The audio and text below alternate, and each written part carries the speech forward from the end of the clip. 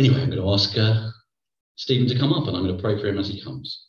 Father God, thank you so much for all that you have done over the years. And thank you for what you're still doing today in this place. And we just ask now, Lord, that as Stephen comes to bring your word, you might empower him, you might fill him with your spirit, and that we might have ears to hear and hearts to understand what you have to say.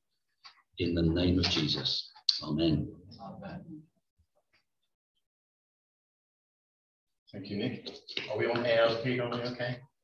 I think, yeah. Yes, perfect. Okay, good. Well, I've got a loud voice anyway. I never fail to be amazed how God tends to put things together, and elements of the worship and things that Nick has said and the fact it's communal and how it ties up with what I want to say this morning. And there's been no planning from my part. It just seems so often to fit together, and yeah, I'm still always amazed. I mean, we had the we spoke about that, or sang about the lion and the lamb, and of course, you know, Jesus is both. Jesus is the lion and is the lamb, and it reminded me. I don't know if any of you have ever read, or it's probably more the films now, seeing the books of Narnia with Aslan. It's a really well-known little story now, I know, but it's to do with the beavers and Mr. Beaver, and I think it's Lucy actually, the girl in the story, and you know, she sees Aslan and she asks, is he safe? And of course, Mr. Beaver says, no, of course he's not safe. He's the king, but he's kind. And that is the whole thing about Jesus. You know, he is kind, and he is love. Oh, goodness me. I've got my head in a bucket there. Is that you, Pete? Behave over there. I've actually called the sermon this morning, The Death of Death.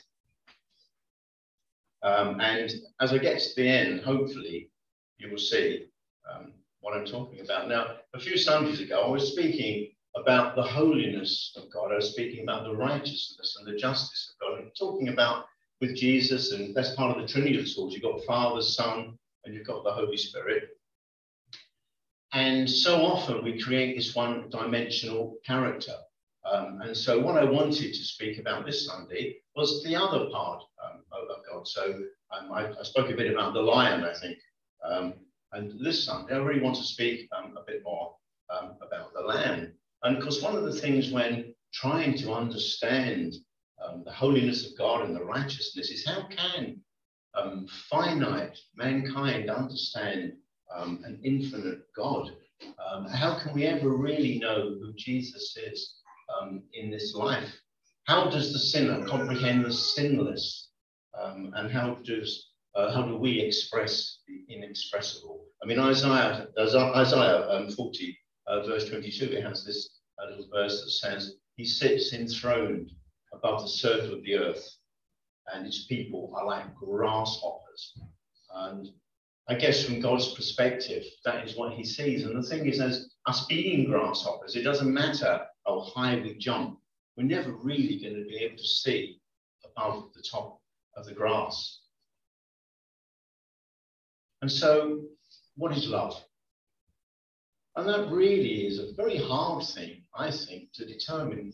In the English language, we seem to have one word for love, whether it's love of an ice cream, or whether it's love of a chocolate bar, or love of a partner, whether it's love of God, whether it's love of music, or people, I often hear some of my wife's friends say, oh, I love that hat. There's just one word for love, whereas the Bible was actually written in Hebrew and in Greek originally, and I think Hebrew wins by a short shot because there are about a dozen words for love, depending on what kind of love you're talking about, be it filial love or agape love, which is the love that God has for us, whether it's covenantal love, which is what was the covenant between God and the Jewish people. And so sometimes it's difficult to express, I think, really what love is. And the late John Denver, he wrote a song about love, and he was trying to capture what the essence is. And I'll spare you the singing of it, although it does sound much nicer when you sing it. But the words actually say, just some of it, perhaps love is like a resting place, a shelter from the storm. It exists to give you comfort. It's there to keep you warm. And in those times of trouble, where you are most alone, the memory of love will bring you home. And another little verse just here says, some say love is holding on, and some say letting go, and some say love is everything, and some say they don't know. The reading from God's word that I want to read to you now is actually from Luke, and it's from Luke chapter 23, and I want to start from verse 35. And this is where Jesus was on his way to be crucified, and he was carrying his cross. And from verse 35, it says here, the people stood watching, and the rulers even sneered at him. They said, he saved himself, let him save himself if he's the Christ of God, the chosen one. And the soldiers also came up and mocked him, and they offered him wine vinegar and said, if you are the king of the Jews, save yourself. And there was a written notice above him which read, this is the king of the Jews. One of the criminals who hung there hurled insults at him. Aren't you the Christ? Save yourself and us. But the other criminal rebuked him. Don't you fear God, he said, since you are under the same sentence? We are punished justly for what we are getting, what our deeds deserve, but this man has done nothing wrong. And then he said, Jesus, remember me when you come into your kingdom. And Jesus answered him, I tell you the truth, today you will be with me in paradise.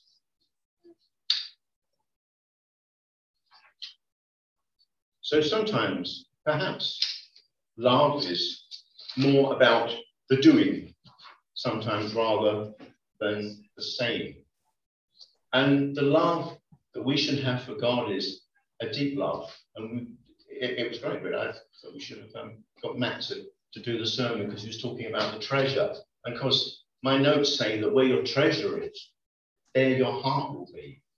And I guess a quick check as to how much we love God is, what is it in our life is the most important thing?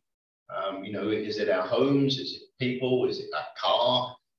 All these other things. And very, very quickly, I think that will determine exactly what our treasure is. And Jesus told a story to a Pharisee named Simon. This is in Luke chapter 7, and that's verse 41, it starts.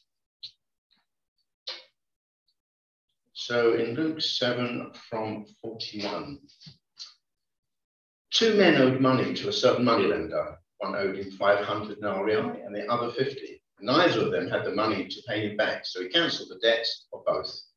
Now, which one of them will love him more? And Simon replied, I suppose the one who had the bigger debt cancelled. You have judged correctly, Jesus said. The one who has been forgiven much loves much. The sinner that has been forgiven much loves much. And in Matthew 23, it says, love the Lord your God with all your heart and with all your soul and with all your mind. And Jesus tells another parable about a woman who came and she was wiping his feet with her hair and she was weeping over him. And that would have offended people in those days. I mean, that was, certainly the woman was a prostitute, and that would have been, a dreadful thing even to have her in your house. But Jesus turned towards Simon, who was expressing, his reservations over all of that, and he said, do you see this woman? I came into your house. You did not give me water for my feet, but she wet my feet with her tears and wiped them with her hair. You did not give me a kiss, but this woman, from the time I entered, has not stopped kissing my feet. You did not put oil on my head, but she has poured perfume on my feet.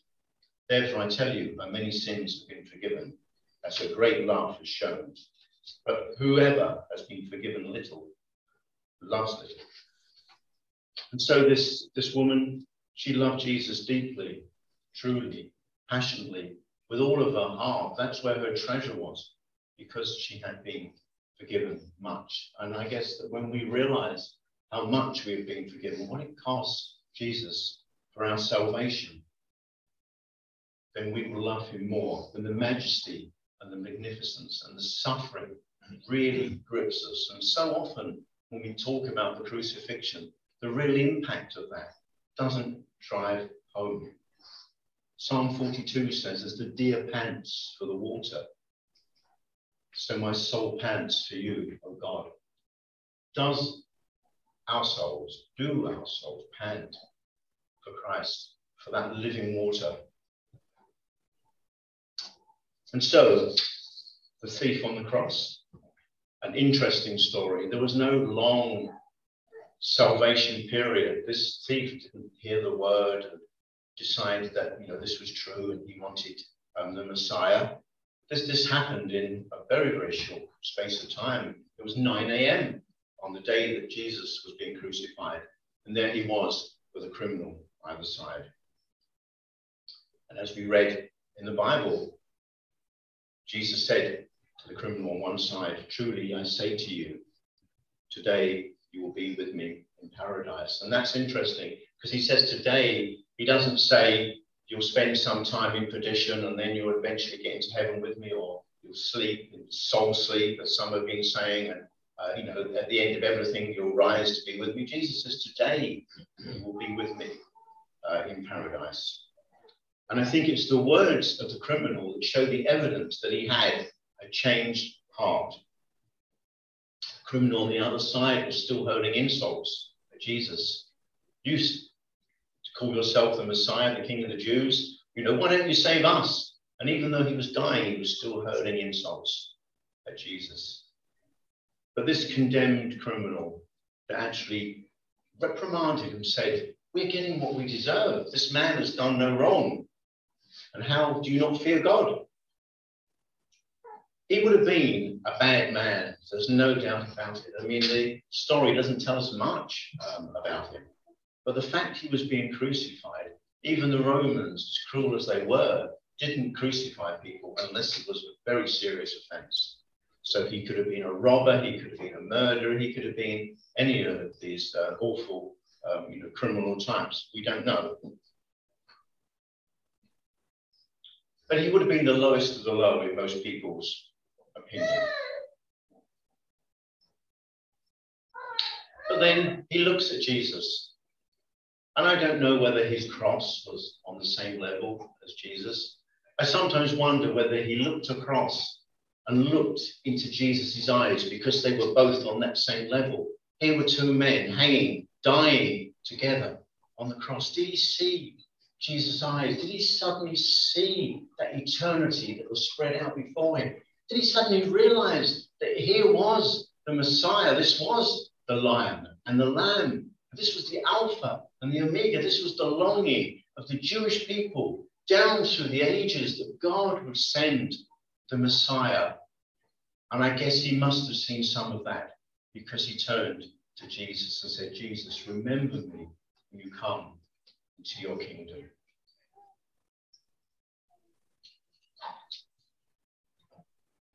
There was a sign pinned above the cross of Jesus saying, "This is the King of the Jews." It was meant as a cynical, mocking gesture. Pilate had put it up there. And what he was saying really was, if this is the best that you Jews can produce, well, you haven't got very much, have you? And it was meant to be an insult. But he didn't realize that he was actually telegraphing to everyone that was there a prophecy that had been written centuries and centuries before about the crucifixion of the Messiah. You can read that in Isaiah. Jesus was the king. He'd always been the king. He was still the king, even hanging there on the cross, and he always will be. The Lord's Prayer has these words: "Hallowed be your name, your will be done." Hallowed meaning holy, sacred, consecrated, and revered. And God's will be done. That's a hard one because it was God's will, God the Father's will, that Jesus would be crucified and that Jesus would suffer. I asked a question earlier, what is love? And John Denver tried to answer that. But I think that love is about that sacrifice, about that crucifixion. Jesus himself said, "Greater love have no man than this, that a man give up his life for a friend." This was God, the creator of the universe, part of the Trinity, who was dying for you and for me. Jesus could have saved himself. He could have come down at any time. And yet he knew that to obey the Father's will and to die for us that meant salvation for all who looked towards him. All that the Father had given him, as we said earlier, would never be turned away and would never be lost. Today you will be with me in paradise, says Jesus to the despised criminal. We look at the criminal on the cross and we think how different he is from us. But I guess he's not that much different from most of us. I guess that most of us haven't committed murders and robberies and all those kind of awful things, but we're still sinners, and the miracle of salvation, whether it was this criminal on the cross, whether it's me, whether it's you, whether it's anyone, is an absolute wonderful miracle. And I find it breathtaking that so often people just suddenly realize that this is real, that there is God and that Christ is Savior, and they turn to him. And all of that sudden, our lives are changed. We awaken from death into life. And I often think of Lazarus in the tomb, where Jesus calls him and says, come out. Lazarus couldn't do anything for himself. He was dead. Dead men cannot think or speak or act. But Jesus said, come out. And we are the same in our sins, that unless Jesus calls us, then we don't hear the voice. And yet he does. And he's calling and he's asking us, turn, look towards him. Interesting that the criminal possessed an understanding that nobody else did up to that time, that Jesus actually had a kingdom. Nobody else had recognized Jesus' kingdom at that time. Judas Iscariot had sold him. Peter had denied him, and all the other disciples had run away. And yet this criminal, this man that was in his last breath, recognized that Jesus had a kingdom. He wanted to be in that kingdom of Jesus. The watching crowd was sneering, and the centurions who were rough and they were callous, the Pharisees and all of Jesus' enemies that had been trying to silence it because he made them look as they were, thinking more of themselves and their own righteousness and their own holiness. A Messiah that they had waited for centuries, that their hearts longed for, was hanging there on the cross, and yet they didn't see him. All they saw was this abused and tortured, naked man hanging there on the cross, and yet he was still king. From that cross, he was forgiving the criminal. From that cross, he was saying to the criminal, today you will be with me in paradise. No matter what the situation, Jesus is still king. Jesus is still the Messiah. He still rules and he still reigns and he still has that authority over us, wherever he may be. So to many people, he looked helpless, but helpless he was not. I've heard it asked sometimes, if God is real, why doesn't he show us? Then that would end all this confusion. We wouldn't have to think, is God real? Which religion is real? What about that religion? What about this religion? Why doesn't he just come to earth? And the answer is that he did. We nailed him to a cross. You might remember the old hymn, some of you. It was my sin that nailed him there. And it was for us that he died. It was for us that he stayed.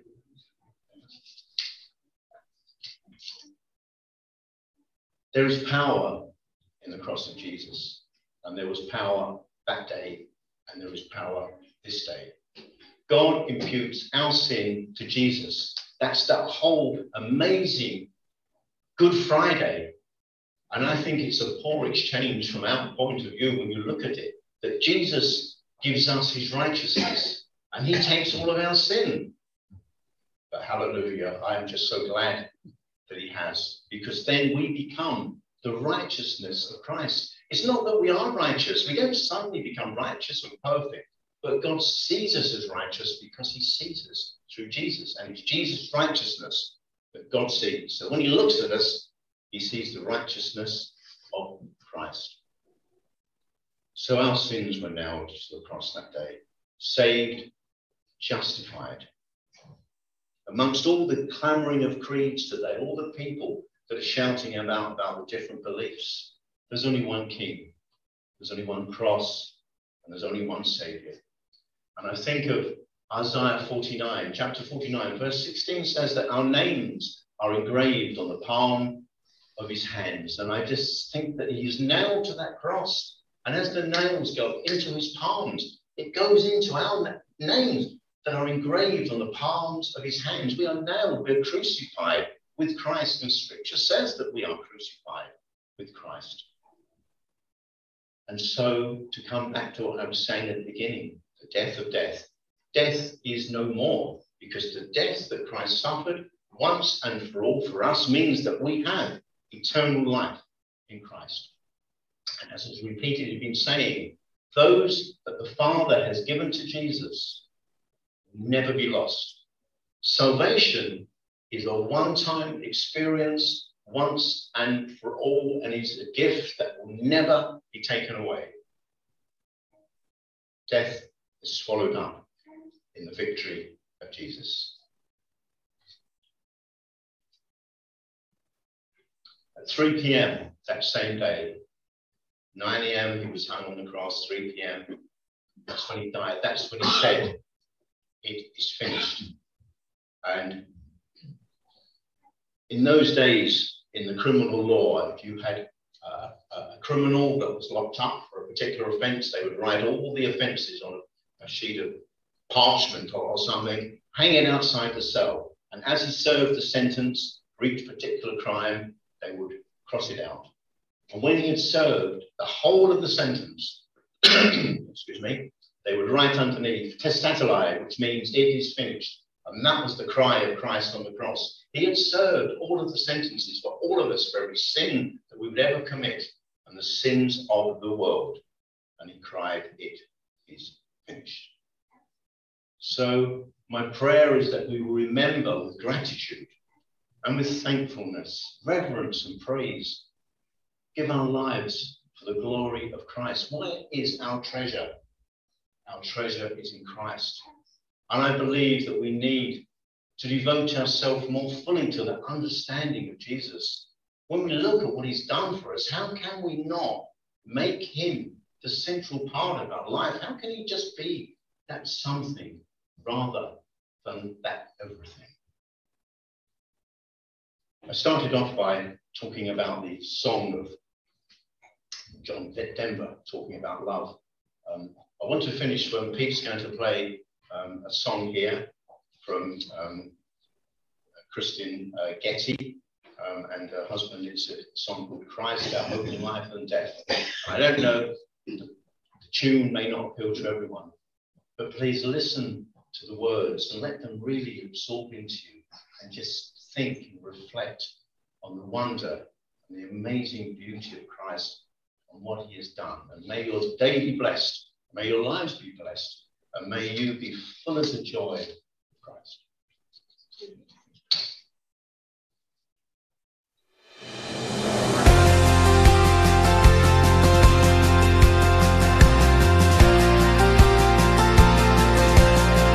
What is our hope in life and death? Christ alone, Christ alone. What is our only confidence? That our souls to him belong, who holds our days within his hand. What comes apart from his command, and what will keep us to the end? The love of Christ in which we stand. Oh, sing hallelujah, our hope springs eternal. Oh, sing hallelujah, now and ever we confess Christ our hope in life and death.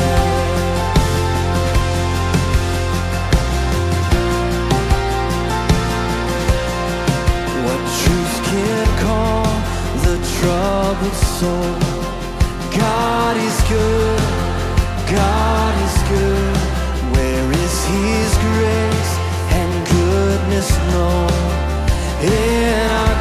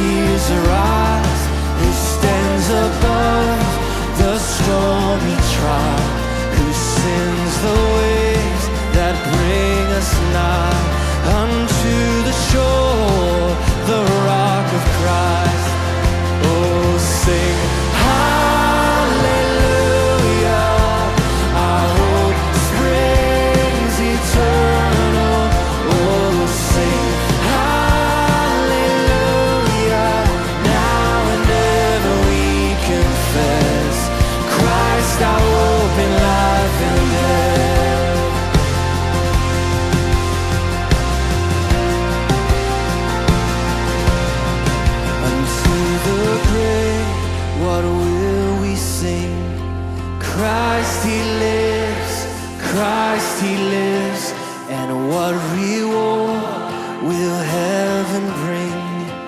Everlasting life with him. There we will rise to meet the Lord. Then sin and death will be destroyed, and we will feast in endless joy when Christ is ours forevermore.